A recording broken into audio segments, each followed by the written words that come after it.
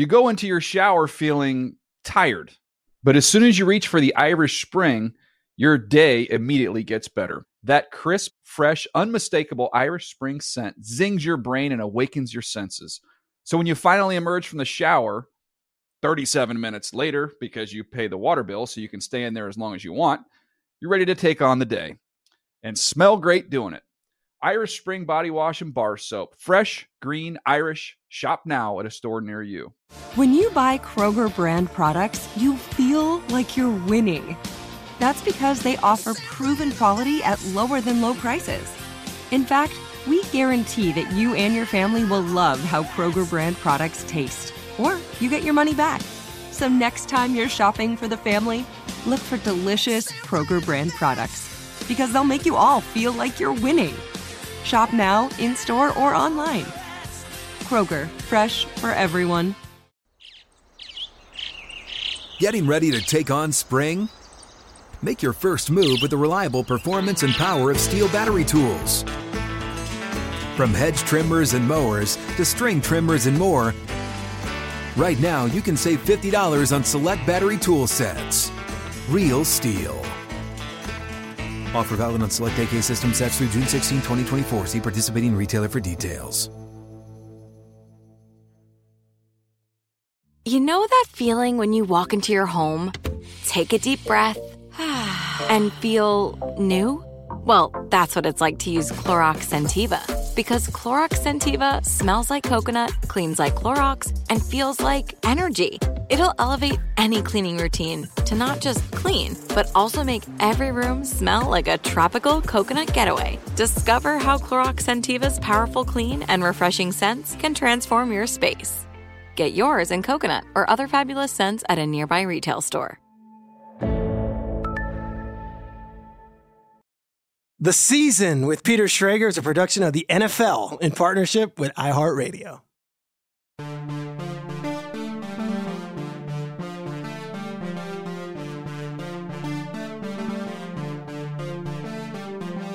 Welcome, everybody, to another episode of The Season with Peter Schrager. I'm Peter Schrager. I host Good Morning Football on the NFL Network every single morning, Monday to Friday from 7 to 10 a.m., and then I do the Fox NFL kickoff out in Los Angeles on the weekends, and it is now week 15, and I feel like we're figuring some things out with some teams, but there is still a lot to be figured out. And as we do this podcast, it's a weekly one, and it's week after week, and we're trying to tell the story of the season. I still don't have a lot of answers, and my producer here, Aaron Juan Kaufman. Aaron, do you feel like this thing is just completely wide open like I do? Yeah, I feel like even this weekend, there were some games that I was like, oh yeah, the Dolphins are going to win. That's going to be the fight is going to be there with Buffalo and Miami. And no, there's so many things that are still open. We were just talking about a couple teams that there's a lot of games left for us. I'm looking at the schedule for week 15, and we'll get into the Saturday triple header. I will be on the sidelines as the sideline reporter for Dolphins at Bills. I am wildly unprepared for what to wear on that sideline. I have not thought that through, and I will have to pack something. I also am wildly confident that I will be eating my weight in buffalo wings when I arrive on Friday, and thus will be waddling around the field in 6 layers of clothing, trying to concentrate on football while I'm wondering where the nearest toilet is. I'll also say this. That's just one of the games. Giants Commanders, 2 teams that are 7-5-1 on Sunday night. Awesome game. Lions at Jets. Awesome game. Titans at Chargers. Awesome game. Suddenly, Patriots at Raiders. Very interesting game. And if you want to talk about 2 teams going in the wrong directions, all right, we've got the Vikings who just lost again. And you're like, all right, what's up with those guys? And then I go over to the other teams in the NFC, and it's like, all right, well, the Cowboys, they might have the wins, but they almost lost to the Texans, and now they play the Jaguars in Jacksonville. Really cool slate, a lot of games, and I'm excited for it. I don't have all the answers, but I do know this. Patrick Mahomes pulled one out of his ass again, and I love that pass. It was one of the coolest passes we will see. And Baker Mayfield did something that we've never seen in NFL history, showing up 36 hours before a game and winning an NFL game as a starting quarterback and doing it without any false starts or any delay of games. That's just the intro. Let's get to the 4 downs, Aaron. All right, here we go. First down. You were there on the sideline this weekend for the Eagles. You got to see them up close and personal. Are they as good in person as they look on TV? All right, so the Eagles have something that I don't know if it's been coined before, but they're like, get off the bus scary. What do I mean by that? I watched this team get off the bus on Sunday. I was there at 9 a.m. I was interviewing Sirianni for the Fox pregame show right outside their locker room. And they come off the bus, and it's 6'8", 350-pound Jordan Mailata. And he's followed by, Ndamukong Suh, and then Fletcher Cox, and then Lane Johnson, and then Javon Hargrave, and then Brandon Graham. And they're just the biggest, most physical looking team coming off the bus. And then they've got these guys like A.J. Brown, who's an all-pro talent. And you've got Devontae Smith, who's not get off the bus scary, but then you get him in that uniform and he's downright frightening.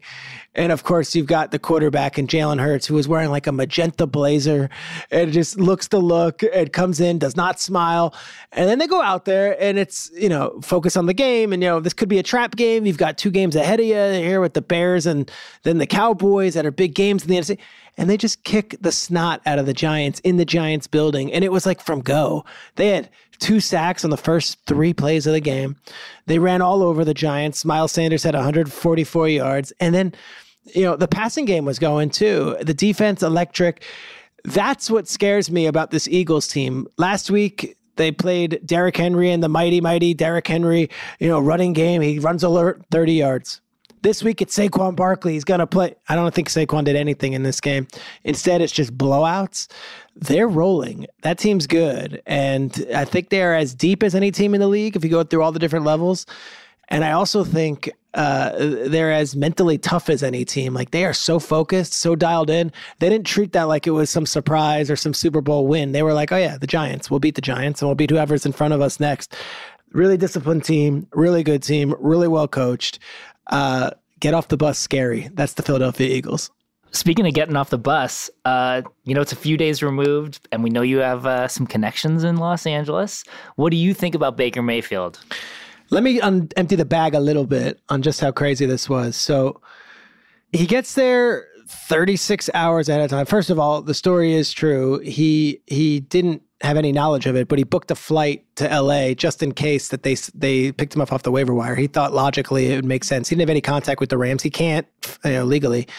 And they do put the waiver wire claim in on him. They get him. And the thought was, all right, maybe he'll play a few snaps. Then, before the game, I think McVay was really tempted just to start him because they had a conversation, we'll go to it. Instead, they start Wolford. It's one drive, and then they put in Baker. Now, here's the cool part.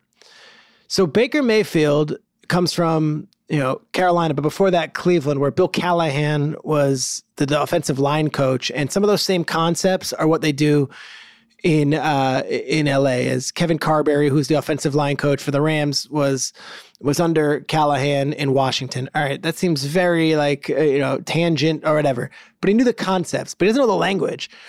So the offensive coaches put together a wristband for Baker Mayfield, and it was a detailed 16 plays on his wristband with the exact verbiage of what they call it in LA. And the hope was they would call it into Baker, he would look at his wristband, and he'd be able to relay it to the huddle, and then they'll go play.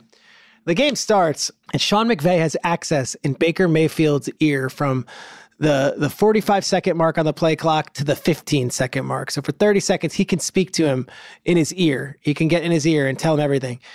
They didn't use the wristband once. McVay would tell him what he wanted. So he could say, we're going to go fly pattern here, or we're going to go 4 verts, whatever. And then after telling him what the play call is, McVay would tell Baker what they call it in the offense. So he's like, 4 verts, which just means 4 guys going deep. Okay, we call that this. Then he goes back in the huddle so the offensive lineman could hear it. And he's like, all right, we're going to run this, which is what you guys call this play, right? That's what you call it. Okay, so we're going to run that. And that's what and they all are nodding and they're like, yeah, that's what we call it. They get to the center, they get to the snap, 0 delay of games, 0 false starts, and a 14-point comeback. to do what they did, 98 yards, no timeouts, without knowing the name of any of the plays on the offense is some of the most absurd stuff you'll ever hear. Now, you could say a million things about the Raiders defense, how they had dumb penalties, and what is Jerry Tillery slapping the ball out of Baker's hands for? Why are they doing pass interference? And wow, the Raiders gave him the game. I don't care who that was against. What Baker Mayfield did last Thursday night was in the face of all convention, about what we've learned about football, how it's the most difficult thing to understand, and quarterback it takes years and years to find. Baker Mayfield walked off a bus, had one walk through practice, 20 plays the day before, and then was able to run an offense and did it without any personal miscues, without any penalties, and they won the game. I don't know if they win another game all season. I don't care. That was one of the coolest things we'll see all season long. All right, Peter, third down. Like you said, you're heading to Buffalo for this Saturday. I think it's supposed to be 6 inches of snow. Are you ready? Yeah, it's been everything from, I think they said 1 inch, and then they said 6 inches. Now they're saying it's like 4 inches, and then they're saying it's going to be 10 to 20 degrees, and the word was lake effect. I don't know what that means. Aaron, are you from Buffalo? I know you're a Bills fan. What's your Buffalo ties? So I'm not from Buffalo. My dad's side of the family is from Buffalo. My dad grew up there, but I used to go there. We would do Christmas at home and then drive up to Buffalo from Connecticut. Okay. So I am familiar with snow and cold weather, but I don't have a ton of Saturdays in December Buffalo experience. But I just pack a hat, a scarf, some gloves, some long underwear. I think you'll be okay. Okay, I'm going to do it. I've done cold weather games before. I worked a Seahawks at Vikings playoff game when the Vikings had those couple years where they were playing outside at the University of Minnesota stadium, and that was the famous Blair Walsh game. That one was the coldest game I've ever been to. I was outside for that one. I did a Packers 49ers playoff game where I was roaming the sidelines, and it was a Saturday night in Green Bay or Sunday night in Green Bay. And Kaepernick came out sleeveless, and I was like, all right, if he's playing sleeveless, why am I crying with my 8 layers and my giant jacket from Cabela's? I'll be okay. I kidded around earlier about the eating situation. I have this, I don't know if this is my therapy couch. I don't know what it is, but I have this feeling that I need to go nuts with the wings, and it's my obligation. It's my pilgrimage. I've got to go. And if I want to try buffalo wings that are great, but I have this feeling I'm going to overdo it. Do you have a wings place? Do you have any knowledge of that stuff? Or is this one of those we got to kind of crowdsource? So I actually, I haven't been to Buffalo in probably 10 years, okay. But I do have a good list of some of the top places that, are kind of if you're going there and you want some wings, I have a good variety for you. Okay. Do you have it handy? Yeah. All right. So lay it on me, because I'll pick one right now based on this list. Cool. One of them is Lenova. Yep. Another is Bar Bill. And then two of kind of the ones that are always pitted against each other, I think, are Anchor Bar and Duff's. Yeah. Now, one of the great things is you can go to pretty much any of these wing spots. You don't have to just get wings. You can also order a pizza. You can also, you can get a whole bunch of stuff. So it doesn't have to just be wings at each thing. So I don't know how many days you're there. I don't know if you can carve out enough time for lunch a couple days. It's going to be one meal. I'm going to fly in Friday. I'm going to do Good Morning Football. I'm going to fly in Friday. And we've got meetings that, there's actual football game going on. I probably have to worry about that at some point. But I do want to get to one of these. Now, I've heard about this Lenovo. Is it Lenovo or Lenova? Nova. Lenovo is like a laptop, right? That was in the Dell computer days. I've got a Lenovo. Sorry if they're a big sponsor to iHeartRadio, guys. I apologize. Maybe we can get some free stuff. Then I heard about this Bar Bill. That's where Kyle Brandt went last year when he went. And Kyle's kind of the resident Bills guy. I feel like I'd be kind of going in on his territory if I went to Bar Bill. He also came back and he was like, I had the honey, ginger, salmon, pineapple, fruit tasting one. I'm like, what is that? Give me buffalo wings. I don't do all that stuff. So I think I'm going to do Lenova because I think there's an Anchor Bar in the airport. If there's a restaurant in the airport, that's a no. And then I think Duff's I've been hearing about since my friends went to SUNY Buffalo. My friend Scott Berman, my summer camp buddy, went to SUNY Buffalo, and he was big on Duff's and always talking Duff's. And I feel like I want to try something different. So I'm making my choice right now. Lenova is the choice. I'm going to alert them. I hope they listen to the podcast, and then I'll give my full review next week. Perfect. I'm excited. All right. Fourth down, we like to shout someone out. And I want to give a shout out. Let me get on my soapbox here. I'm going to get emotional. I really, really like and respect Jared Goff. And I think what he's done over the last year and a half is pretty cool stuff. In a world of social media and online bullying and everybody having an opinion and everyone being a Twitter keyboard tough guy, Jared Goff was a punchline. Jared Goff was traded along with 2 first-round picks and a third-round pick to the Detroit Lions in exchange for Matthew Stafford. Matthew Stafford goes on and wins a Super Bowl with the Rams, and Goff is on one of the worst teams in football, and they start off 1-6, and it's like, we're going to be moving on in Detroit. They're going to get the first pick in the draft. They're going to fire everybody. They're going to get a new quarterback, and Jared Goff's going to be some backup for the rest of his career. Instead, Jared Goff is having not only a Pro Bowl season, but he's one of the top, I would say he's the number 2 quarterback in the entire NFC this season. I would say it's Jalen Hurts and it's Jared Goff. And he's 8th in the league in passing yards. He's 5th in passing touchdowns. He's all over all the PFF advanced stuff. And they're winning games. And the Lions are like this awesome story. And they say that comparison is the thief of joy. That's a statement I really think is cool, because you start looking at your career and you look at what other people are doing, and you start looking at your friends from college and what they're doing. If you're Jared Goff, if you wanted to compare situations, you were the number 1 overall pick for the Los Angeles Rams. You won multiple playoff games. You beat Drew Brees in an NFC championship game in his building. You went to the Super Bowl. You were given an extension by the Rams. You were everything, living in Southern California, and you were traded to what was a graveyard for NFL players, the Detroit Lions, who haven't won since 1957. And you were forgotten, and if not forgotten, you were dismissed. And now, what a cool story. What a cool story. And I'll tell you the best part about what I love about Goff. He hasn't said a peep. He didn't bitch. He didn't moan. He didn't complain. When everyone was saying that, McVay, couldn't get over the top with Goff, he didn't have some pithy response about McVay's game plan in the Super Bowl that day. Nothing but class all the way through. And I know the guys in LA really well, as we mentioned already. And I know they really like Jared Goff, and I think they're really happy for him. That's a rare trade that might have worked out for both sides, because I don't think the Rams in a million years would give up anything for what they got in last year's Super Bowl run. It's once in a lifetime stuff, and Stafford led them there. But the Lions, I don't think they were winning a Super Bowl last year with Matthew Stafford. I think they're pretty happy with Jared Goff, and they'll have 2 first-round picks and a third-round pick to go with it.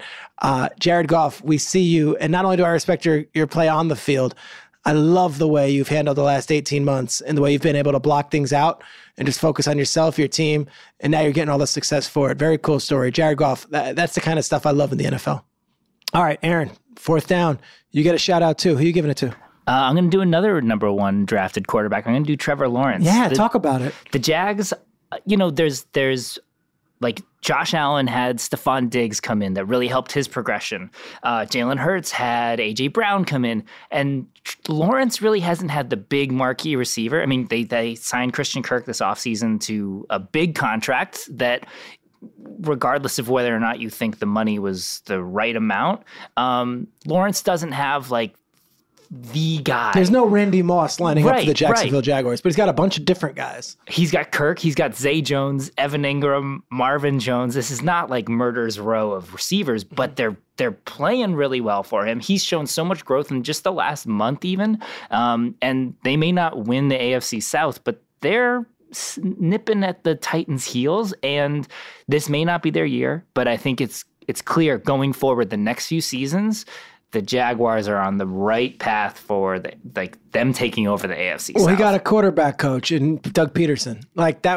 Urban Meyer was a disaster last year as a head coach. I say that objectively. It didn't work. He gets fired midway through the season, and it's all right, let's start from scratch again. I would almost give last year a mulligan. And I would say this. Titans have lost 3 straight. They look rudderless. The last 2 weeks have been crazy with the firing of a general manager, with the loss to the Eagles, with then the loss here at home to the Jaguars. They're 7-6, and the Jaguars are 5-8. There's 4 weeks left. There is a chance that the Jaguars can hurdle the Titans, but the Jags are going to have to beat the Cowboys this weekend.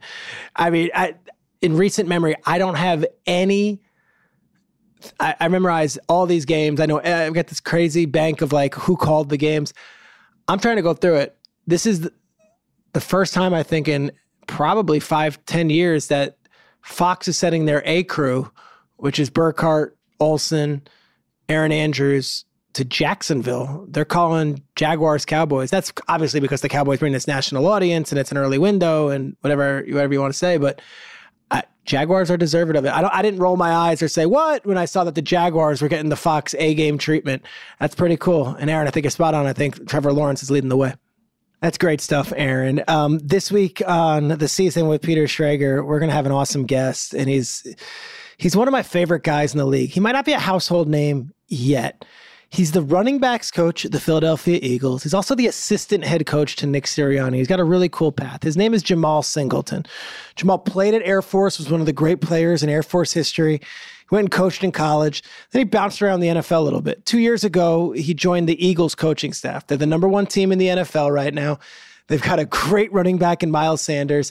And I think you're really going to get to know and like Jemal Singleton. Let's bring him on the podcast right after this. You go into your shower feeling tired, but as soon as you reach for the Irish Spring, your day immediately gets better. That crisp, fresh, unmistakable Irish Spring scent zings your brain and awakens your senses. So when you finally emerge from the shower, 37 minutes later, because you pay the water bill so you can stay in there as long as you want, you're ready to take on the day and smell great doing it. Irish Spring Body Wash and Bar Soap. Fresh, green, Irish. Shop now at a store near you. Hey guys, this is Matt Jones, Drew Franklin from the Fade This podcast. We got a great episode coming up, picks in all the sports, football, basketball, we do them all, but here's a preview of this week's episode. Do you think it's more embarrassing to dye your hair or to have hair plugs? I don't think either are embarrassing if you're not trying to conceal it and act like you didn't. Okay, so you think if you just come out and go, I got hair plugs. Yeah, like check out these hair plugs. I mean, don't just walk around, hey, tapping, hey, stranger, I don't want you thinking this is natural. You know, but I mean, do you have to do that with everyone you meet? Try to act like they, you know what I mean? Yeah. But I mean, like John Cena got it. You know, when John Cena came back to wrestling, he had a bald spot, and now he doesn't. Mm-hmm. Do you think he should be required in all interviews to say, look, by the way, I covered up my bald spot? Yeah, I guess it's weird. I mean, you don't wear a sign or like put a sign in your yard, but. All right, so what about toupees? Those are the most obvious. But let's say you're like Bill Self and you can get it to where it looks good. His is magical. I don't even know if his is a toupee. It is. I think he went into the future and had a procedure we haven't even discovered yet. And this episode was brought to you in partnership with DraftKings. To hear more, listen and subscribe to Fade This on iHeartRadio or wherever you listen to podcasts. Hey guys, you know what this playground could use? A wine country, huh? A redwood forest would be cool. Ski slopes! Wait! Did we just invent California? Discover why California is the ultimate playground at visitcalifornia.com. This is Colin Cowherd from The Herd with Colin Cowherd. Angie's List is now Angie, the nation's largest home service marketplace. They're here to help homeowners get all their jobs done well. Angie has helped over 150 million homeowners care for their homes. Whatever your home project, big, small, indoor, outdoor, come to Angie to connect with and hire skilled pros to get the job done well. Listen, I've got a couple of things in a bathroom in my house. Got to get it fixed. I don't have time, and I'm not good at it. Angie is. In just a few taps in the Angie app or clicks on the site, you can have Angie tackle your home service project start to finish. With over 200,000 pros in their network, Angie makes it easy to research, compare, and hire pros to ensure a job done well. With 29 years of experience combined with new digital tools to simplify the process, Angie makes completing home projects really easy. Renters, you can use Angie too for moving, installations, or cleaning. Angie can even help with extremely specific projects. Just tell them what you need, and Angie will find the right solution for you. Get started at Angie.com. That's ANGI.com, or download the app today.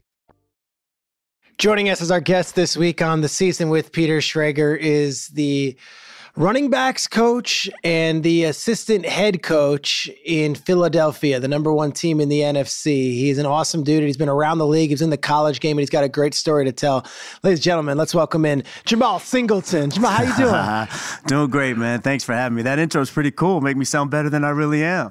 Not bad, right? I think your story is really cool, but this team right now is the main story for everybody. The Eagles' run game has been among the best in the league for years. In the last 2 seasons, you've been running that running backs room. But right now, Miles Sanders is having his first 1,000-yard season. He had 144 in a tug the other day against the Giants. What are you seeing from Miles Sanders on a day-to-day basis that has him stepping up one extra notch, what was already a great NFL career? You know, it's awesome. He came back this season on a mission. There was no ifs, ands, buts about it. I think the way he worked in the offseason, and I think some of that just takes the maturity of growing up in this league. But he came back fired up. You can see there's a little bit of nasty physicalness to his play right now that I think has helped him gain some of those extra yards and put himself in position to get some of the accolades he's getting now. But you ask him, he's not done yet, right? We've got a lot left in the tank, and we want to make sure we keep pushing forward. You know, I was talking to Coach Sirianni before the game for Fox. We did an interview. And I said, it's cold, it's winter, and this Eagles team, it kind of feels like this is what you guys were built for. Is there something in the culture about these type of games in December, cold weather, and hopefully January and February as well? No doubt. I mean, I think you just look at the heart of this city. I mean, there's a rugged toughness about being here. And I think just our players have kind of adapted to that just with the time here. We kind of represent Philadelphia. And I think that's what we have to be this time of year and really throughout the years, that tough, kind of nasty, kind of get after people. And it's really our veteran leadership that we have. You see those guys, man. You see Fletcher Cox, you see Kelsey. I mean, those are tough guys that you want to go to war with. And it's great that this is the time of year that, hey, it's time to go to war.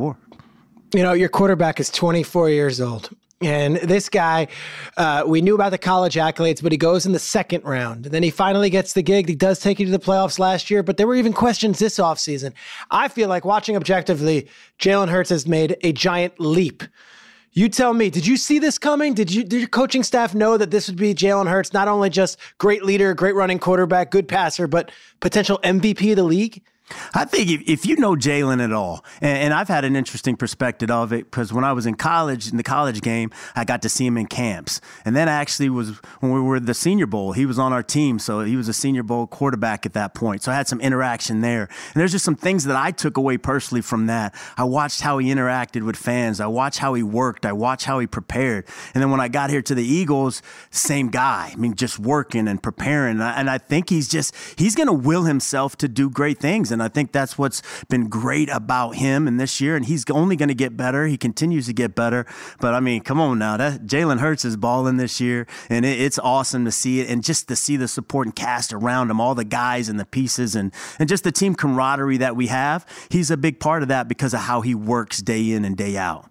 Like, what's he like? Because we see it on TV, and there's a great shot on the Fox broadcast of A.J. Brown cackling and laughing and Quez Watkins and Devontae Smith. And there's Jalen Hurts, the quarterback, amidst those guys, but laser focused, no smiles, no goofing. This isn't a blowout, 21-0 score, and Jalen's just focused. Is that him every day? No, that is. And it's funny because I saw that, and I had to laugh myself, but he's locked in. He's got that laser focus. He's got plenty of things that are motivating him. Maybe the doubters are part of that. And just seeing him, he's about his business. You go back, and not to call out a stadium, stadium fell down, and fans and the man was just standing there calm, cool, and collective. And I think that's what allows him to continue to grow, to continue to be the leader that he is. It's awesome. It's awesome to have a young man like that who's doing all the things that he's doing, is having the success he's having, and ultimately the team's winning the way we are now. All right, so you're the running backs coach. We also have this title. Is it associate head coach or assistant head coach? What's the title?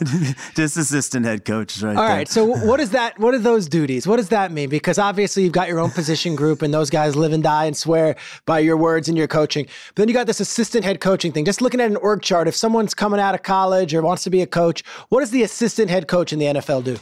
If I'm being honest, whatever Nick tells me to do. That's exactly what my job is. So it does. It's like you said, it starts with the room. It will always start with the running back room. Those guys are my first priority, helping to prepare them for game day and all that. And then there's just anything that Nick will need from me. I have a different background on things, and he bounces ideas off me every now and then, and there's certain things that we talk about. But it starts with the running back room, and then again, whatever Nick needs me to do, I'm ready and willing.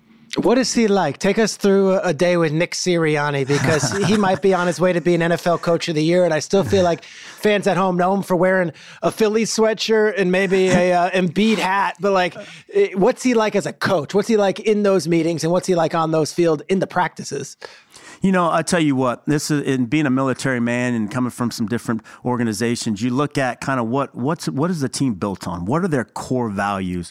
And you really saw Nick came in with his core values of what he wanted. He wanted the team to connect. He wanted them to compete. He wanted to be accountable. He wanted them to have good football IQ, right? And he wanted to be great in fundamentals. And those are catchphrases in some places, right? But he came in, and those are the epitome of what we do every single day. It's like, hey, we need to connect. We need to get to know each other. We need to compete. We got hoops up all over this building. I brought my daughter to the facility. Basketball hoops everywhere. So I brought my daughter in, and she's 9 years old. She's asking, why all the hoops, Daddy? I said, because we compete. Doesn't matter what we're doing. We compete. And that's just the mindset that he's put in. And it's amazing. A bunch of my coaching friends in the profession have reached out. And the one thing that they've said is like, man, it looks like you guys are having so much fun. Yes. And of course, winning is fun. Don't get me wrong, no doubt. But we have an environment here in a culture where guys are allowed to be themselves and know how to flip the switch in time to get to work. And I think Nick is really the embodiment of that. He's a great dude. He's a crazy dude. We've seen him on the sidelines. He gets excited. He's emotional. He's fired up. They scored that touchdown. Oh. He runs down the sideline chasing Devonta Smith the other day. Come on. I mean, if you're a player and you see your head coach getting that excited about you doing well, it's awesome. And the whole building feeds off of it. And it's great. It's been a great environment here for 2 years. I mean, we had some low times the first year out, and he just stayed true to his process and all that. So I got much love for Nick, and we're having a great time right now. We're just trying to keep this thing going as far as we can.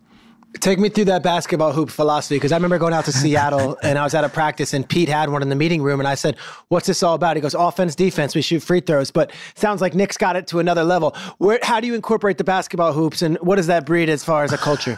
It's interesting. You go before every team meeting starts, there's going to be 5 or 6 guys in there, if not even more, shooting hoops, talking trash. I mean, they're playing games and competing against each other, and that's just a part of the core values that Nick says about. Let's compete. And then, us coaches get involved every now and then, and we're shooting it from the rafters as far back as we can, and it's just fun. And you lead into the meeting, there's some energy, there's a vibe that goes in. Our offensive coordinator Shane Steichen does some things. He'll throw a ball back to offensive line to start the meeting, say, hey, you got to hit this shot from there. And they're chucking it and they're just banging off the backboard and all that stuff. So it's a great time and it's a great vibe. And I think it's just, hey, we're just doing those things that allow us to, hey, yeah, we got a job to do. We've got work to do. But dang it, you can be passionate and love what you do and have fun. And I think that's probably the biggest thing that's going on here. People are having fun playing here. Yeah, I'm a big fan of Patty Mills. I liked Andrew Gaze when he was at Seton Hall. Does Jordan Mailata, the Australian, have any sort of stroke? Can he shoot or no? Oh, the big lefty. He comes in. He takes some hoops. Yeah, he shoots some hoops and gets it done. So, no, Jordan's got a little game to him. And you see how athletic he is. He can definitely shoot the hoop. I love that. Let's talk about you a little bit, because I think you got one of the cooler stories. You mentioned you're a military man. You went to Air Force, but your father was a military man as well. Take us through your childhood and what led you to the game of football. It's interesting because it wasn't probably about 10 years ago, I actually lived in the U.S. more than I lived overseas. My dad was in the military. My mother was British, and he met her when he was stationed in England. I was actually born in Turkey. No memories of it. Was very, very, very young when we left. My first memories are of England.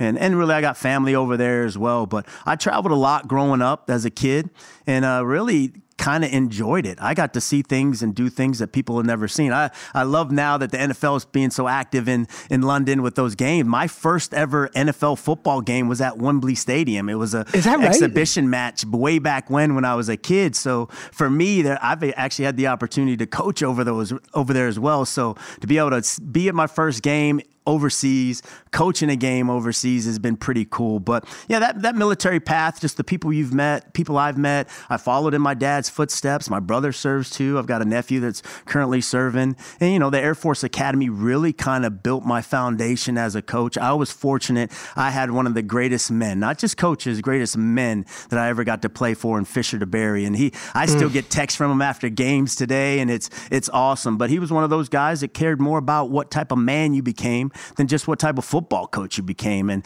I tried to get both and just fell in love with the game at a very early age. When you're stationed overseas, there's, the military bases, and you play the other military bases, you play the other kids. So I was playing football at a very early age. I didn't quite get into soccer. That was the one thing I kind of stayed away from. But it was great just growing up and started there. I was in high school my freshman year playing ball there, and then came back stateside my sophomore year and kind of went from there. And it was just an opportunity for me at the Air Force Academy to play football, to get a great degree, and really have a job afterwards. I didn't quite realize what that job was going to be at the time, and ended up being coaching. So was thankful for that opportunity, and I think it really helps me in my coaching day-to-day profession of having that military background and having some of those things that I use in just how I coach and how I teach.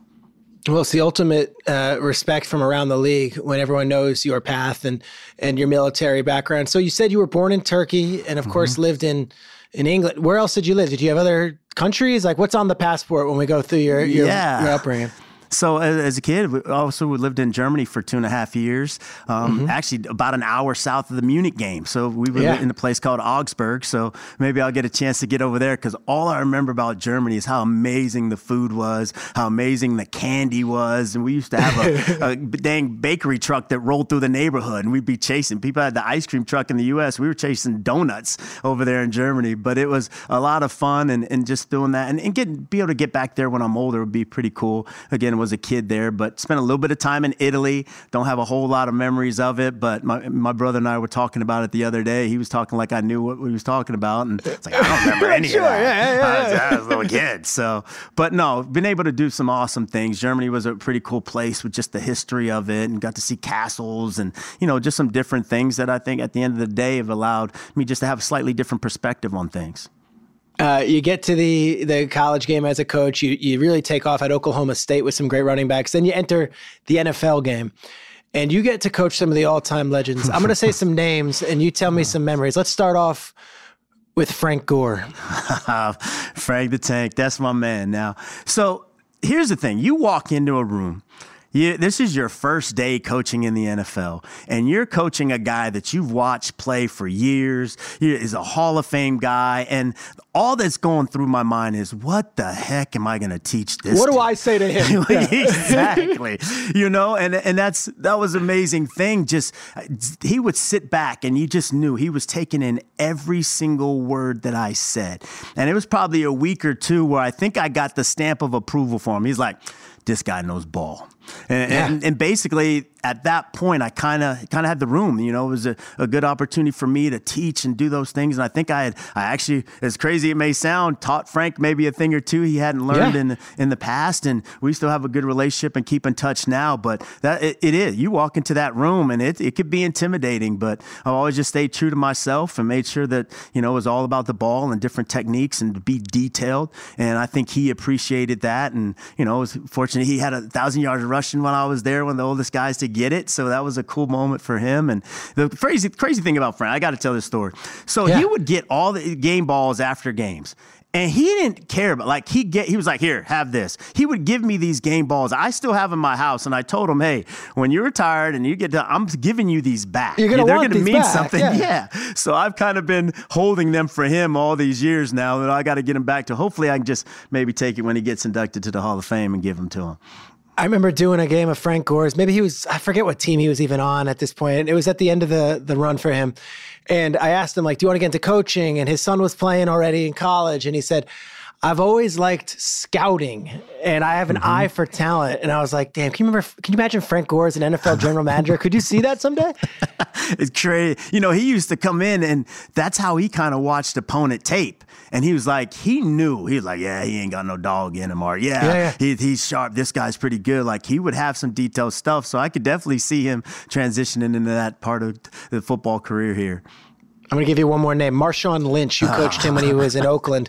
What do you got from Marshawn, especially walking into that room? No doubt. I love that dude. He's so genuine. And that's what you see the media stuff, and you maybe get a little bit of it when he was playing. I'm just here so I don't get fined. Everybody knows all that stuff. But here's the one thing about Marshawn, and this is all I needed to know when I got to Oakland. I sat down with the young running backs, each individually when I get there. It's kind of a common thing I do. Sat down with them, and I just remember, hey, I had a little tough time, but Marshawn helped me out.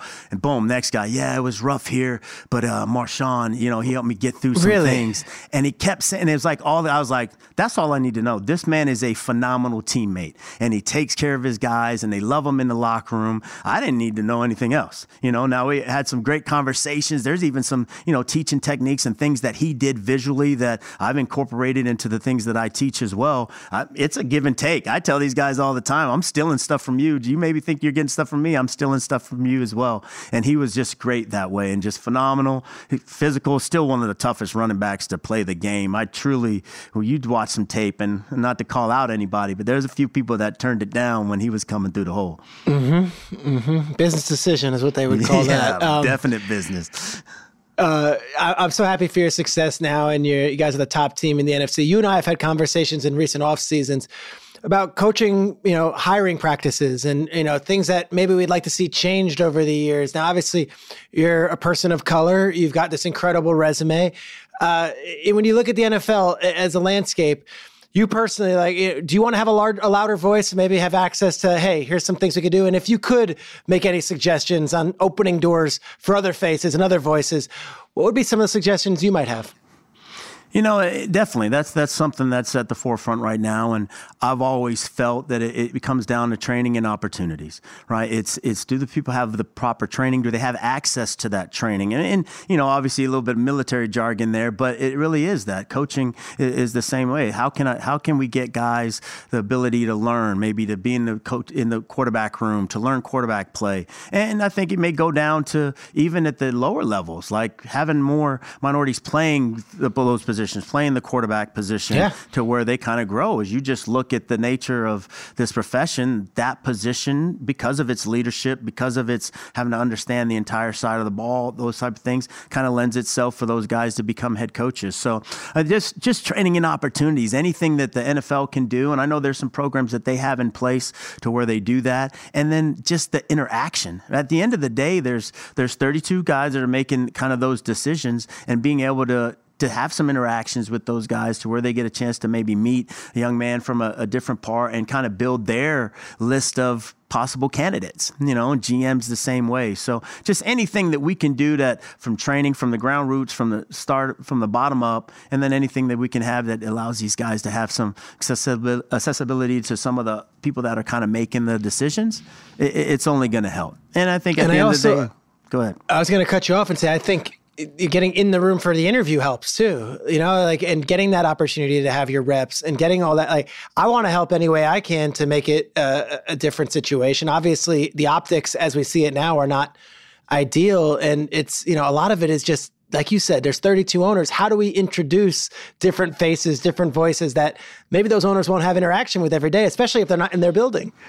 Exactly. It is. And it's, you have some of the coaches meeting. I think that actually, I don't know the name of the program. I hate to say that, but the NFL had a recent program where they did some things like that. I mean, and then it's even from simple stuff to, hey, you know what? Maybe it's a golf outing. Maybe it's just some social meetings that you can set up for those guys. And, but I do think that the most important thing is, do we have viable candidates? And that's making sure that the pool of viable candidates from guys that are trained, guys that are prepared, because you just never know. I mean, going into an interview for a head coach, not that I've had one of those, but I could see it could be pretty intimidating. You got GM, you got owners, you got all that stuff. Well, how prepared is a guy to walk into that situation and allowing that? And I think that's just for everybody, just getting those experiences. You mentioned it, getting the reps. I remember my first ever interview for a coaching job. Oh my gosh, it's the worst thing I've ever done.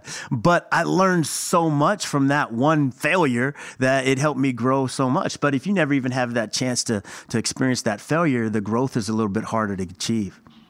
I think you're an incredible dude, and I think this team is on a roll right now. If you could sum up the vibe in that building right now, from ownership, from Mr. Laurie on down to the guys who work the day-to-day in the cafeteria and the ladies working in the cafeteria? Like, what's the feeling right now in Philadelphia for our listeners who are tuning in now as we enter week 15 of what's been a really cool Eagles season? Well, let me say that, and I've been to a couple other places, and this is not me kissing up. This is just true to my heart. This place here is unlike any other place I've been in. This facility, just the people here, and it starts at the top of Mr. Laurie. I mean, we have everything you could possibly need to succeed, and he's going to give us everything that we need. You come down to Howie, talk about the players that we have here and the things that he's been able to bring into this building. It's been phenomenal. I mean, my room alone, it's always been like, hey, what do you need? How can we get better? How can we get better? And that, when it starts there, it's awesome. Then you got Nick. I mean, running things is always a great vibe. We already talked about the fun, the competing, just his passion and energy that's going. This building is awesome. I mean, it's one of those things that we're in Philly, we're winning. The vibe you talk about, I've been some places where you win and it ain't always as fun.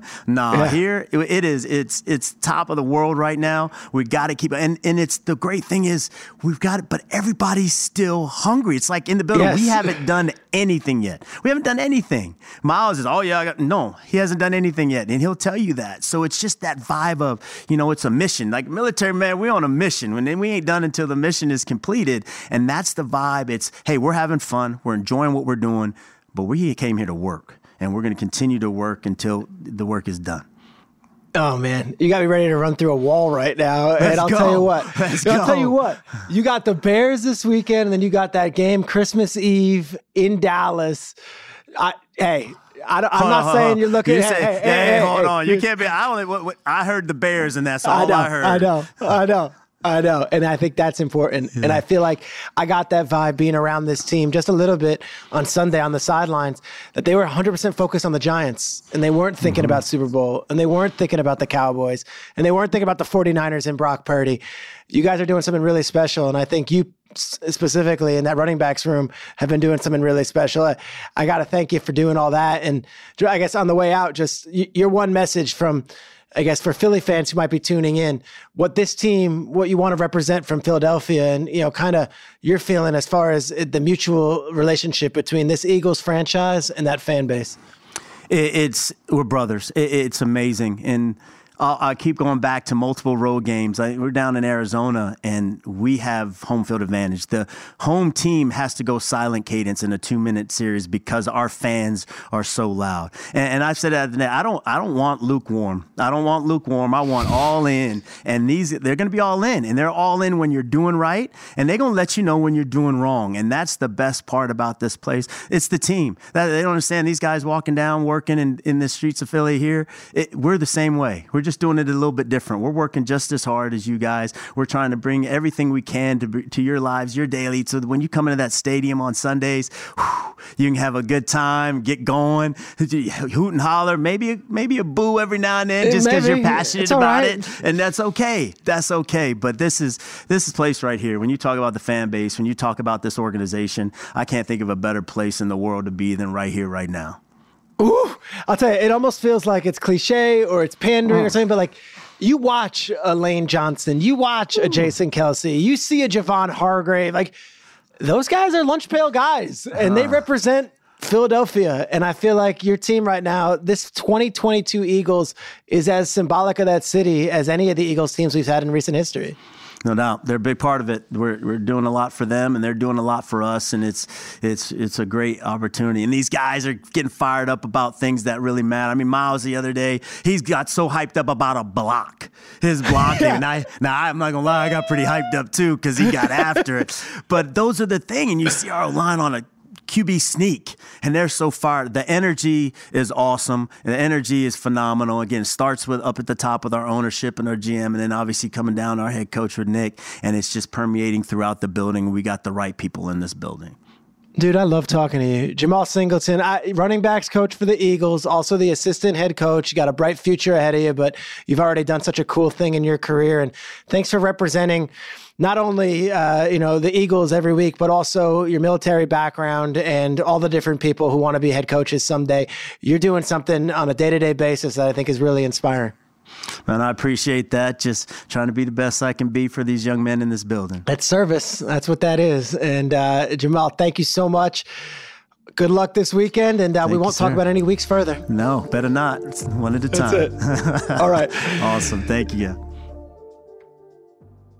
You go into your shower feeling tired, but as soon as you reach for the Irish Spring, your day immediately gets better. That crisp, fresh, unmistakable Irish Spring scent zings your brain and awakens your senses. So when you finally emerge from the shower, 37 minutes later, because you pay the water bill so you can stay in there as long as you want, you're ready to take on the day and smell great doing it. Irish Spring Body Wash and Bar Soap. Fresh, green, Irish. Shop now at a store near you.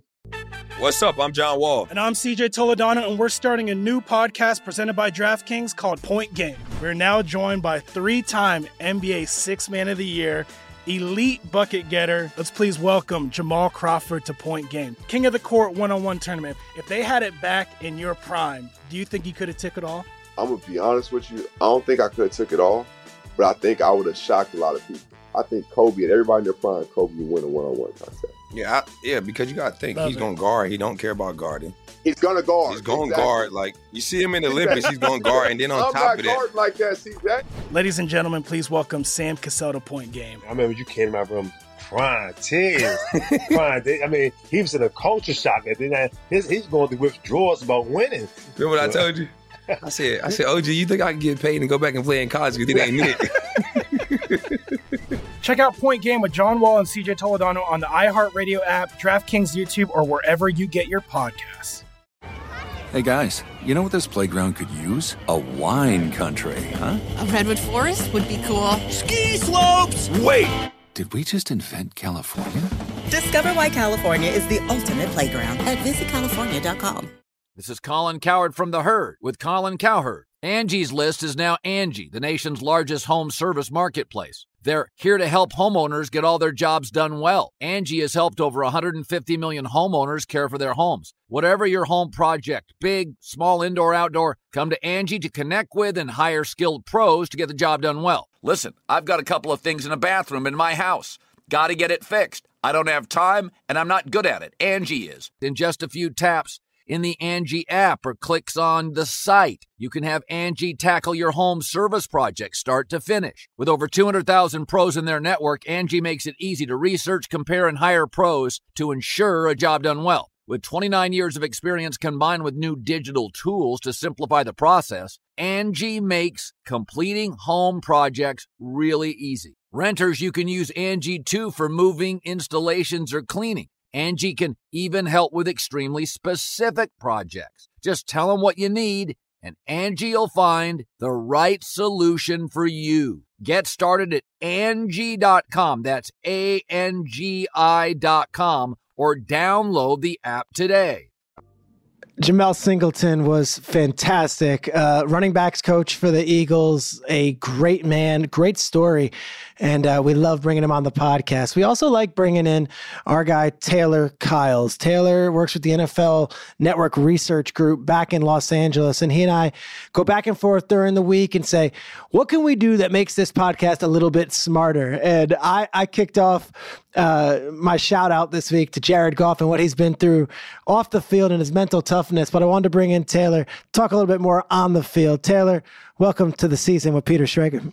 Thank you, brother. Great to be back. Thank you again for having me. Love having you on, and I love what the Lions are doing on offense. You're going to make us smarter.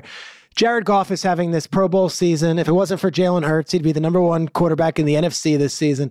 And I think it feels like it came out of seemingly nowhere, but Goff has done this in the past. What are you seeing from Jared Goff this year that maybe we haven't seen the past few seasons? So it's pretty funny because roster-wise, there are some overlaps to kind of the Rams. Like, he got the really good receiving core, obviously, Amon-Ra St. Brown, Shark, Jameson Williams catching his first career touchdown, which is pretty fantastic. But the Lions, he may have the best offensive line he's ever had. Talk about it. I love it. It's talking Lions offensive line. Let's go. I mean, Penei Sewell going in motion and catching the game-clinching pass was one of the most out-of-pocket things I have ever seen, and it gave me the best goosebumps. Like, that was fantastic.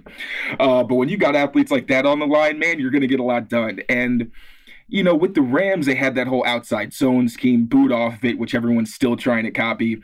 But with Dan Campbell's system, what they're doing more is they run a lot of downhill schemes. They can do anything. but it's a lot of downhill stuff where teams are saying, okay, we need to load the box to defend these guys. Now, Jared Goff is getting more opportunities against more man coverage, a little more single high defenses. And he, despite the fact that he's using play action at one of the lowest rates of his career, he has 3 more touchdowns on play action than the next closest player. So the play action is one element of it. He's getting a lot of good plays with his receivers, obviously doing a great job. He's getting the protection back there. But I think you have to bring the off-field part of it as well, because the confidence that he's playing with is something that we saw glimpses of it last season, his first year with the Lions. But really, like, the decision-making, the anticipation, just the willingness to kind of let him rip it and not necessarily lean on play action, as I said before. You know, they're giving him more chances to drop back and go downfield. And although he's not throwing downfield really more than he used to, he's got some of the lowest air yards per attempt that he's had in his career. Past 2 years are top 3 lowest he's had. But at the same time, he's actually making the throws, and you see him throwing with more confidence, where instead of kind of being reserved to just a handful of plays where if it's long yardage, you pretty much with the Rams could guarantee he was just going to throw a deep in route. Now you're seeing a little more diversity in the scheme, and him knowing, I got these top receivers and a staff that believes in me. I can kind of let that thing ring and go downfield when I need to and actually execute. It's been really, really cool to watch for a guy who, as you said, has been through a lot in his career, especially mentally. And now here's the question for me, and let's put your hat on as you're an AP voter. You know, NFL honors, we do comeback player of the year, and a lot of times it's just the guy who tore his knee up last year, and I'm saying that flippantly. I mean, that's an awesome story when that guy comes back and runs for 1,000 yards. Jared Goff wasn't injured last year. Jared Goff, if anything, his feelings might have been hurt. Would you say he's eligible for comeback player of the year? Or do you think that's insulting to Goff, who would probably say, like, hey, I've been here all along. It's not some comeback story. I've been here. It just took time to get together and to make this thing work. I don't think it'd be disrespectful to Goff, because I think even he'd acknowledge that the pieces around him are some of the best, again, that he's had in his career. And now I think he's being able to elevate the talent around him as well and kind of capitalize on it. Now, personally, comeback player of the year, I'd go Geno Smith.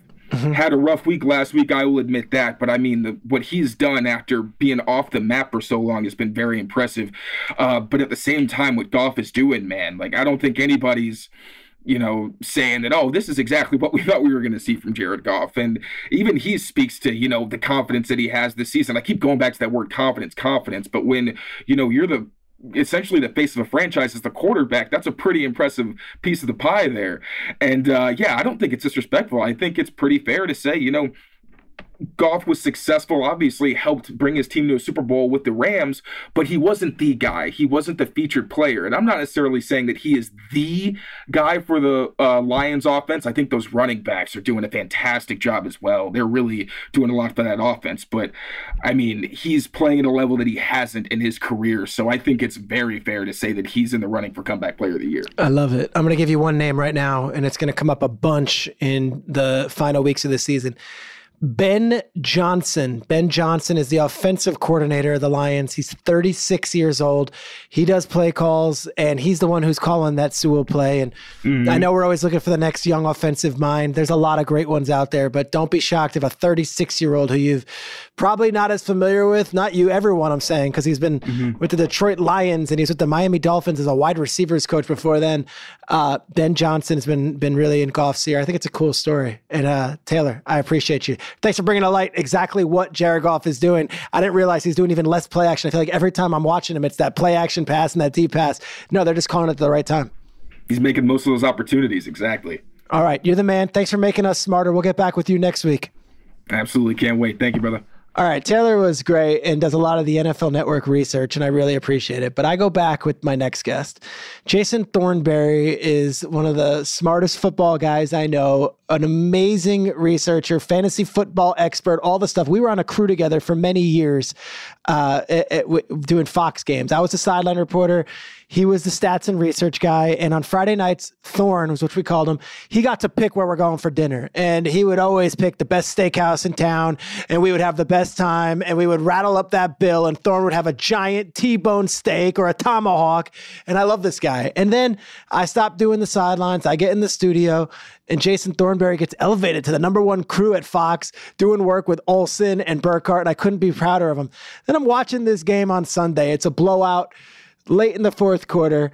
And Kevin Burkhardt just throws out a little comment and says, Jason Thornberry is going to be traveling from San Francisco, where the game was, to Seattle, where he lives, and he's going through Okinawa. Okinawa. I said, oh, I know exactly what that means. That's an inside joke. I had to bring on Thorn because we're going to go deep cut sports media travel situations, and we're going to talk about what that means. Jason Thornberry, welcome to the show.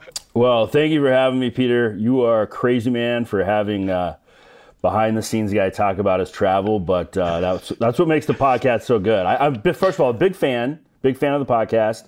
You texted me a couple of weeks ago. I was flattered and overwhelmed that you were listening. If you would like to get into why you were wrong about turkey on Thanksgiving at some point today, I could do that for you. But it's your show, so you go where you want. It is. You're a Seattle guy, and you fly out of Seattle. And what's that airport called? SAC, what do they call it? SeaTac. Yeah, giant monstrosity of an airport. But you probably do a lot of East Coast games, working with Burkhardt and those guys, a lot of Dallas trips, a lot of Philadelphia trips. You are living a lot of your life on an airplane. True or false? I plead guilty to that. Yeah. I do it. Yeah, I do a lot of the times I'm doing a lot of work on an airplane, working on an airplane all the time. So, I hear you. I do the same. I live in New York and I work in LA every weekend. So I spend 14 hours a week during the season on the weekends on those airplanes. And you become not obsessed, but the life of airplane and flight travel becomes a big part of your happiness and your mental health and everything and your physical well-being. And when you get a certain status on the airline, your life becomes a little easier. You get to board the plane first. You get the upgrades when they're available.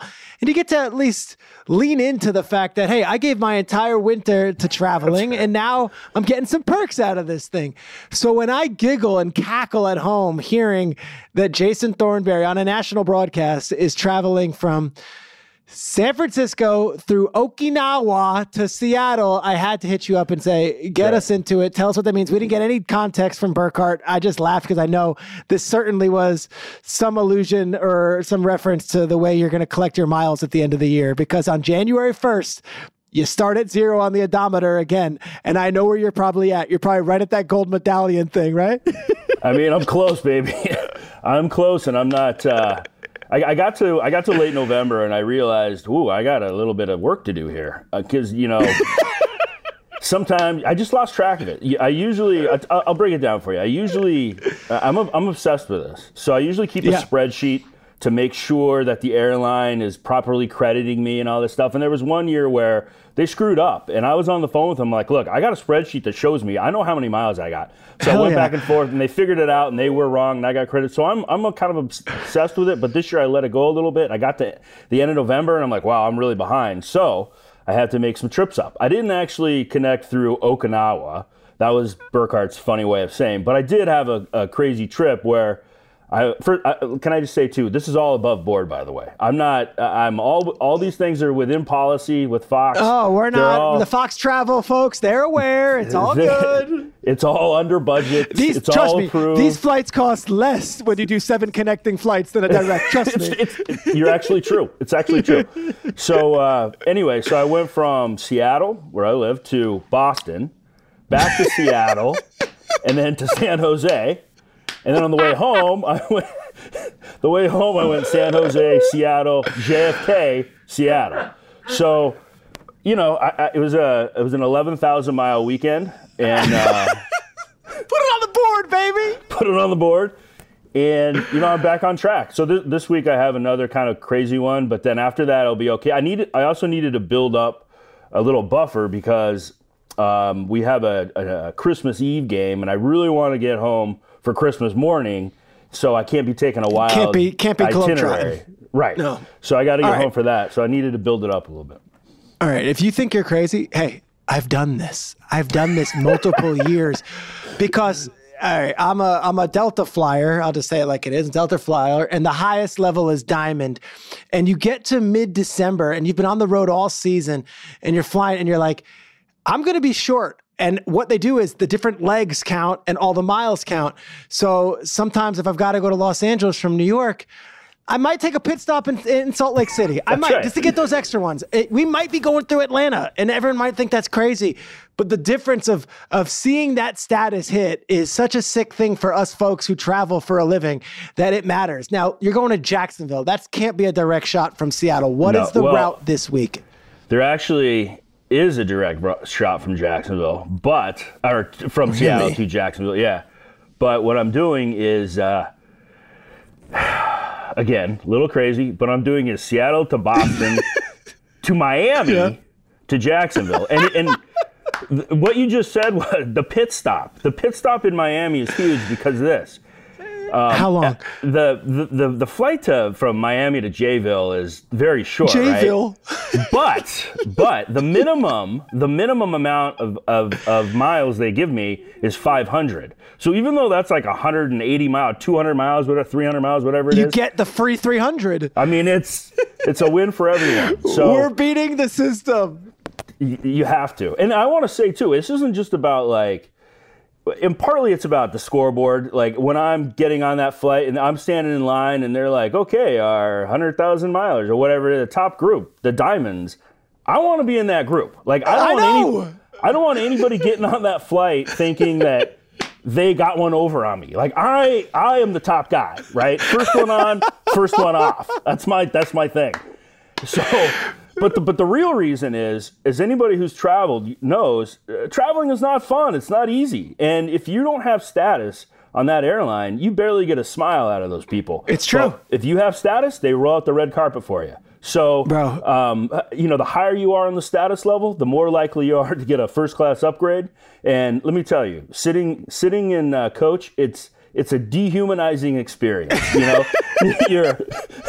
You're sitting there, and I have, I'm not huge, but I have fairly broad shoulders. The cart comes through, and that knee is the cart, every single time, bam, in the shoulder, every single time. And then you got this guy next to you in the middle seat who's like 6'5", 400 pounds, and he's spilling over into your seat. You're trying to work on your laptop, and the guy in front of you is putting down his reclining, and your right leg, you're going like this. It's impossible, right? I have two good stories for you in recent memory. All right. I'm racing to make a flight out of LA, racing. And they're like, when they do the name on the thing, like, Mr. Schrager, we're about to close the doors. And I get to the gate, and there's a line of 10 people, and I'm last on the line. I'm like, fine, I'm fine. And I put my thing in, and the woman at the gate lights up. She's like, "Oh my God, thank you for being diamond." I'm like, "Oh no problem." Like, no, it's no big deal, no big deal. I walk on, and I've got a carry-on bag, and I go into the first class where I got upgraded to because of my diamond status, and I'm about to put it up, and I'm last one on the plane, and the lovely flight attendant's like, "Sir, you're gonna have to check that," and I go, "Oh no, I'm diamond." That's right, and she baby. looked at me and said, "Okay, put it right there. You deserve it. Go for it. True. Thank you for your service." As if I was thank you for your service. I'm like, no, please. No. You know what's sick too is sometimes when I am in coach, they come by and they give you this chocolate bar, and they say, "Oh, thank you for all your service or whatever. Thank you for." And the times that they don't do that, I look at them. I'm like, "Don't you got a chocolate bar for me?" I mean, I want them to say thank you for flying. Like, I want the acknowledgement. But really, it's about the first class upgrades. That's why I do it. And I was explaining this to the guys on Saturday night at a production meeting, and our producer Richie Zients was calling me Marco Polo, and which was funny. But the KB and Greg Olson and they don't know. Those guys have been flying first class their whole lives. That's what I said. I'm like, hey, you think Greg Olson's ever sat in coach? That's what I'm saying. I was like, if I had first class on my ticket, if I could book it like that, I would. But I can't. So I got to go through all this stuff. If you had 10,000 receiving yards and Super Bowl appearance, maybe Hall of Fame tight end nominee or whatever it is, maybe I would be on that list too. But I'm not. My only other story that you'll love is this. My wife travels with me sometimes, and she sees a version of me that she does not like. Oh, yeah. It is a version of me that she is disgusted by. She thinks I'm just this horror. She calls it Airport Peter, because I walk in And I'm telling you, they're like, all right, we'll be doing boarding in like 15 minutes. And she's like, I got to use the restroom. I'm like, you're not going to, sorry, we're not missing that first. We're not missing our group. I'm not walking with group 2. I cannot get on group. You are getting right on this gate. You are sitting right here. She's like, stop it. I'm going to get a Toblerone bar from Hudson News. I'm like, no, we are not missing group 1. And she's like, they still have to do the pre-boarding and they got to do the, the people with this, that need extra help. And they have the military service. I go, Erica, you're not going anywhere. Hold your pee in. You're not getting your food. We're sitting right here. You had an hour in the airport to do all that. We are not getting boarded. No one is getting on that plane before me. I am using my status. That's right. I become a different person, but there are a few kindred spirits out there. So when I heard you were going through Okinawa to get to Seattle from San Francisco, I said, Thorne, you are my brother in arms. I'm right there with you. I had a similar story where my whole life, I'm standing there waiting to board, and they always say, if you have children, you can get on, right? And I always thought, man, I can't wait for that. So one of the first times I'm flying my wife and my young son at that point, my wife decides to go to the restroom. And I'm like, what? No. And so she goes. She goes, I got to take him. I'm not going to change his diaper on the plane, all this stuff. I'm like, okay. Hell no. We're the first ones on. Sure enough, they're like, if you have little kids, you can get on the plane.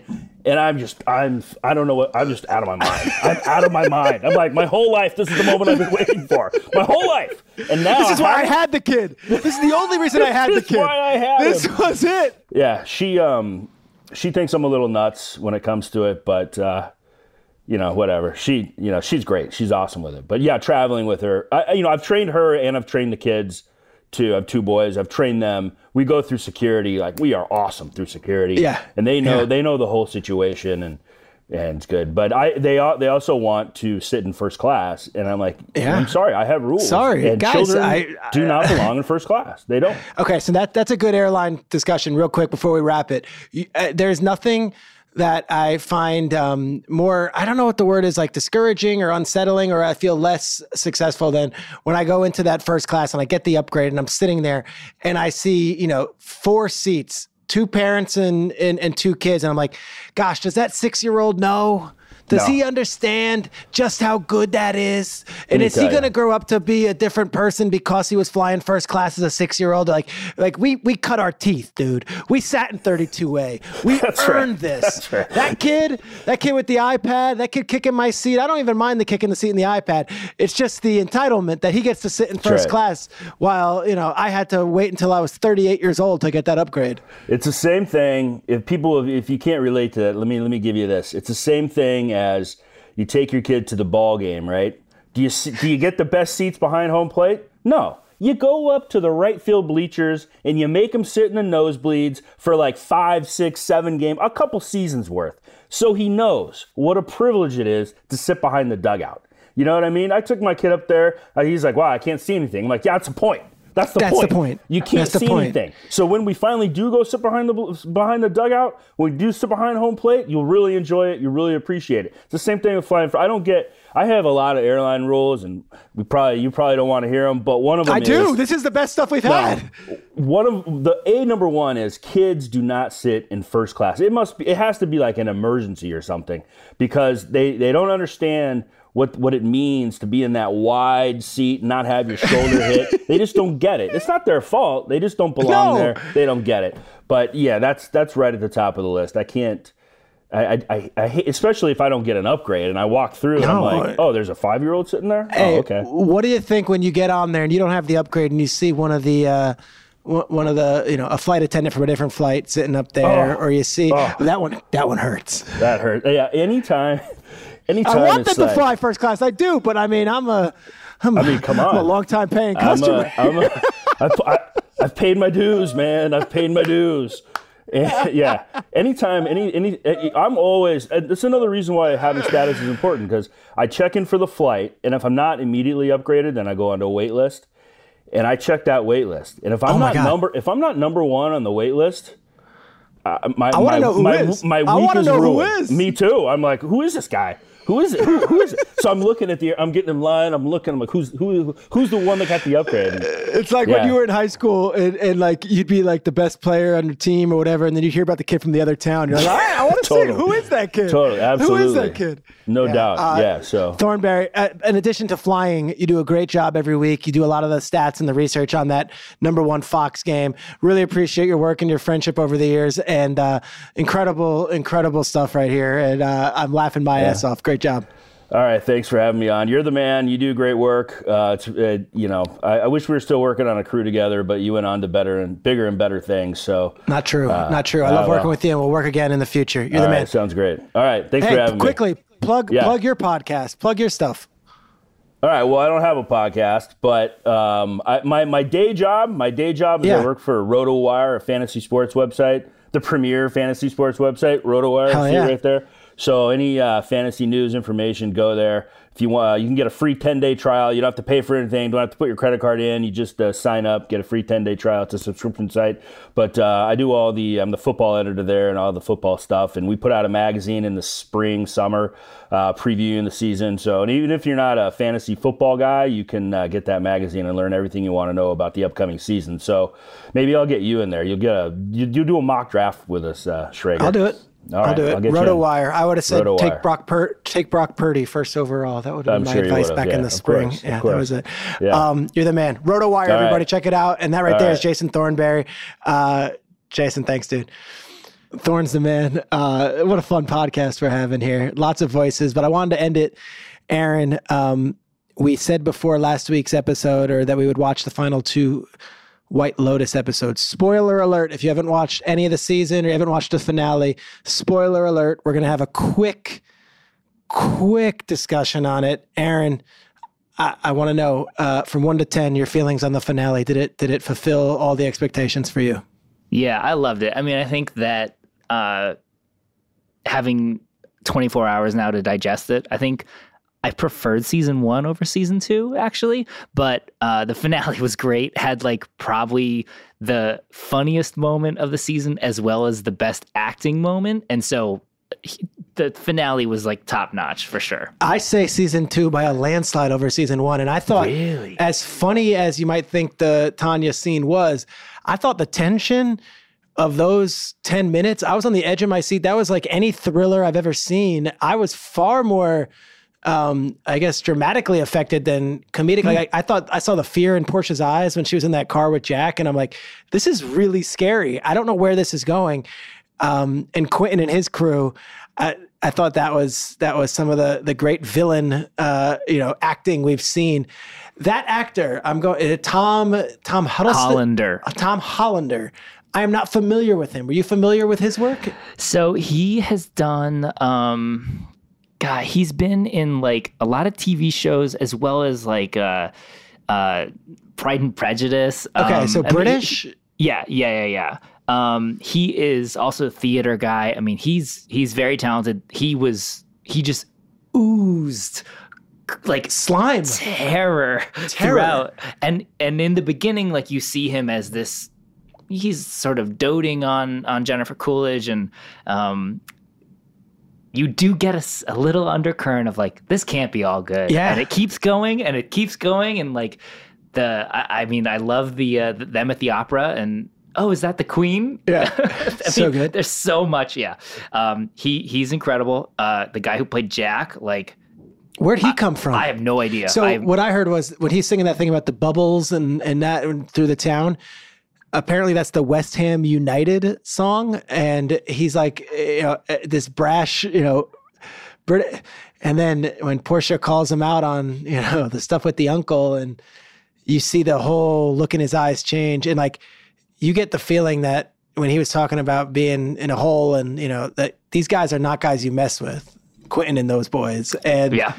I thought that it was just terrifying. The MVP of the finale, or have an MVP of the season for you, because I love this show. I think it's going to win all the Emmys, and I think they're all going to win awards. But if you're not watching White Lotus, it's 7 episodes. It's fantastic. Aaron, your MVP of the season. So I want to pick Daphne, Megan Faye, because I thought she was someone who was so unassuming at the beginning. I thought she was one of the characters I disliked the most after episode 1. And I thought I had her figured out. And I 100% did not. And the scene with her on the beach with Ethan. The look in her eyes. Her face. Changes. It's all visual.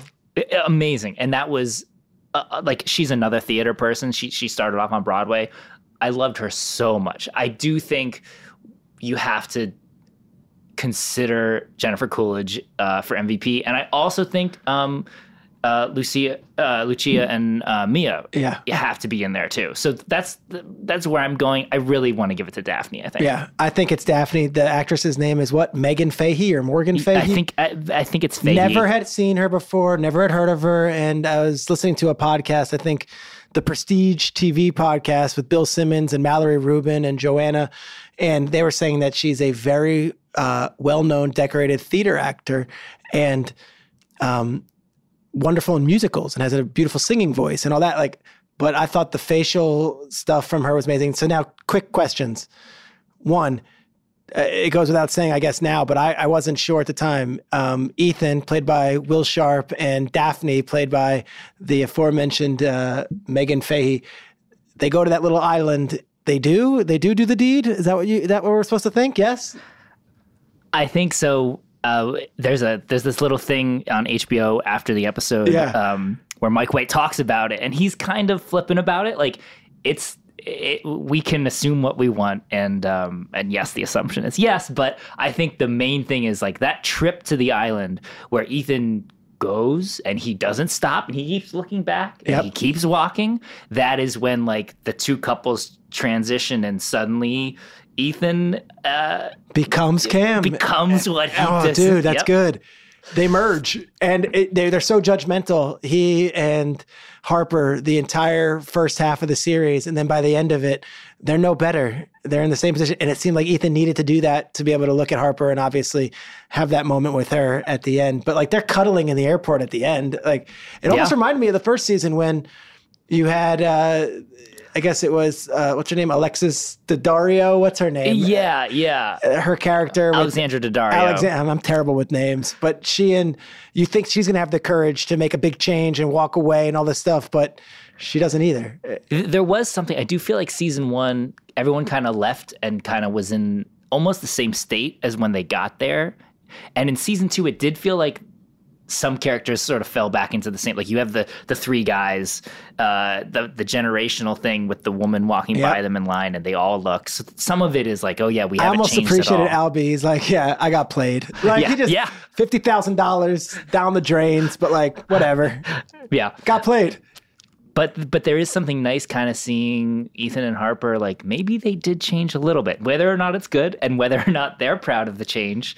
One of the big things that Daphne said is what is it that makes you happy? And it's not something that you can necessarily judge for an outside relationship and to say they didn't vote. They're lovey-dovey in public, so they can't possibly be happy. Well, maybe they are. And Harper. One more for you. The conspiracy theory online or the thought is that kid is not Cameron's kid and that's an illegitimate kid and it's the trainer's kid because she said earlier on in the season, blonde hair, blue eyes was the trainer. And then she shows the photo to Harper and she's like, you're showing me a picture of your kid. She's like, oh, am I? Never mind. And then he is so angry and annoyed and in such disdain when she's like, come say hello to your son. And he's like, oh, while he's flossing. Did you read it that way too? So I had this conversation with some friends the other day, and I personally am not convinced just by him being upset at flossing and having to stop. If I'm in the middle of flossing and I have to stop doing something, I'm going to forget what tooth I'm on. It's going to be hard to go back. And I just think, they've had maybe a rough dinner and he's just a little perturbed with that. I love the mystery around the trainer and the showing of the children. And what does that mean? Does that just mean does she not really have a trainer? It's just the kids that are this thing that she finds happiness from. Is the trainer actually the father of the children? I mean, I loved it. I thought that the whole thing was great. And I love having that unanswered mystery about the trainer and yes or no with the father. Last one. Greg gets all the money? So did you watch the thing at the end with Mike White? I did. Yeah. And so he has the little comment of, maybe they'll be able to trace it back to Greg. I don't know. Because that's not satisfying. I hate that dude. But maybe that's White Lotus in a nutshell, that's how the world works. Yeah, it's about power. Tanya's not a likable character either. I mean, she treats Portia terribly. She treats the woman from the first season horribly. There's nothing redeeming, and yet you're rooting for her at the end because you just want it to work, you know? And that's like one of the things about great TV is you change your feelings about people throughout. You're rooting for someone and then you're not, and then you're rooting against everyone, and then like you thought you were rooting for Tanya, and then the phone call she has with Portia, and then you're suddenly like, wait, am I rooting for you again? Now I don't know. Yeah, so I don't know. It's Greg is a fascinating character with how horrible he is, but very well done with everyone on that show. Loved it. And I'm awesome so glad we got to share it. I loved it. I loved season 1 last year. I love season 2. I told you that when I was at McVeigh's house over the bye week, I made him and his wife Veronica watch season 1. I'm going to let him get through the season. I'm going to make him watch season 2. Maybe we'll have him on the podcast to give a full review of White Lotus. But gosh, this is a 3-hour podcast, guys. Yeah. I hope you enjoyed it. You got plenty of action. We talked everything from Eagles running backs room to Jared Goff to airline miles to White Lotus. I dare you to find a more diverse and more dynamic podcast on the NFL feed. I want to thank everyone for listening. I'm loving doing this. Aaron, you're great. You're everything. Jason English here every week. Tremendous from iHeart. The NFL Network, of course, for giving us the platform. NFL Digital. And then our guy Jack Rudd with the music. But on behalf of the crew here, Jemal Singleton, our guest. Taylor Kyle's our guest. Jason Thornberry, our guest. And, of course, Mike White, not the quarterback, but the showrunner, writer, and director of White Lotus. Till next week, guys. The Season with Peter Schrager.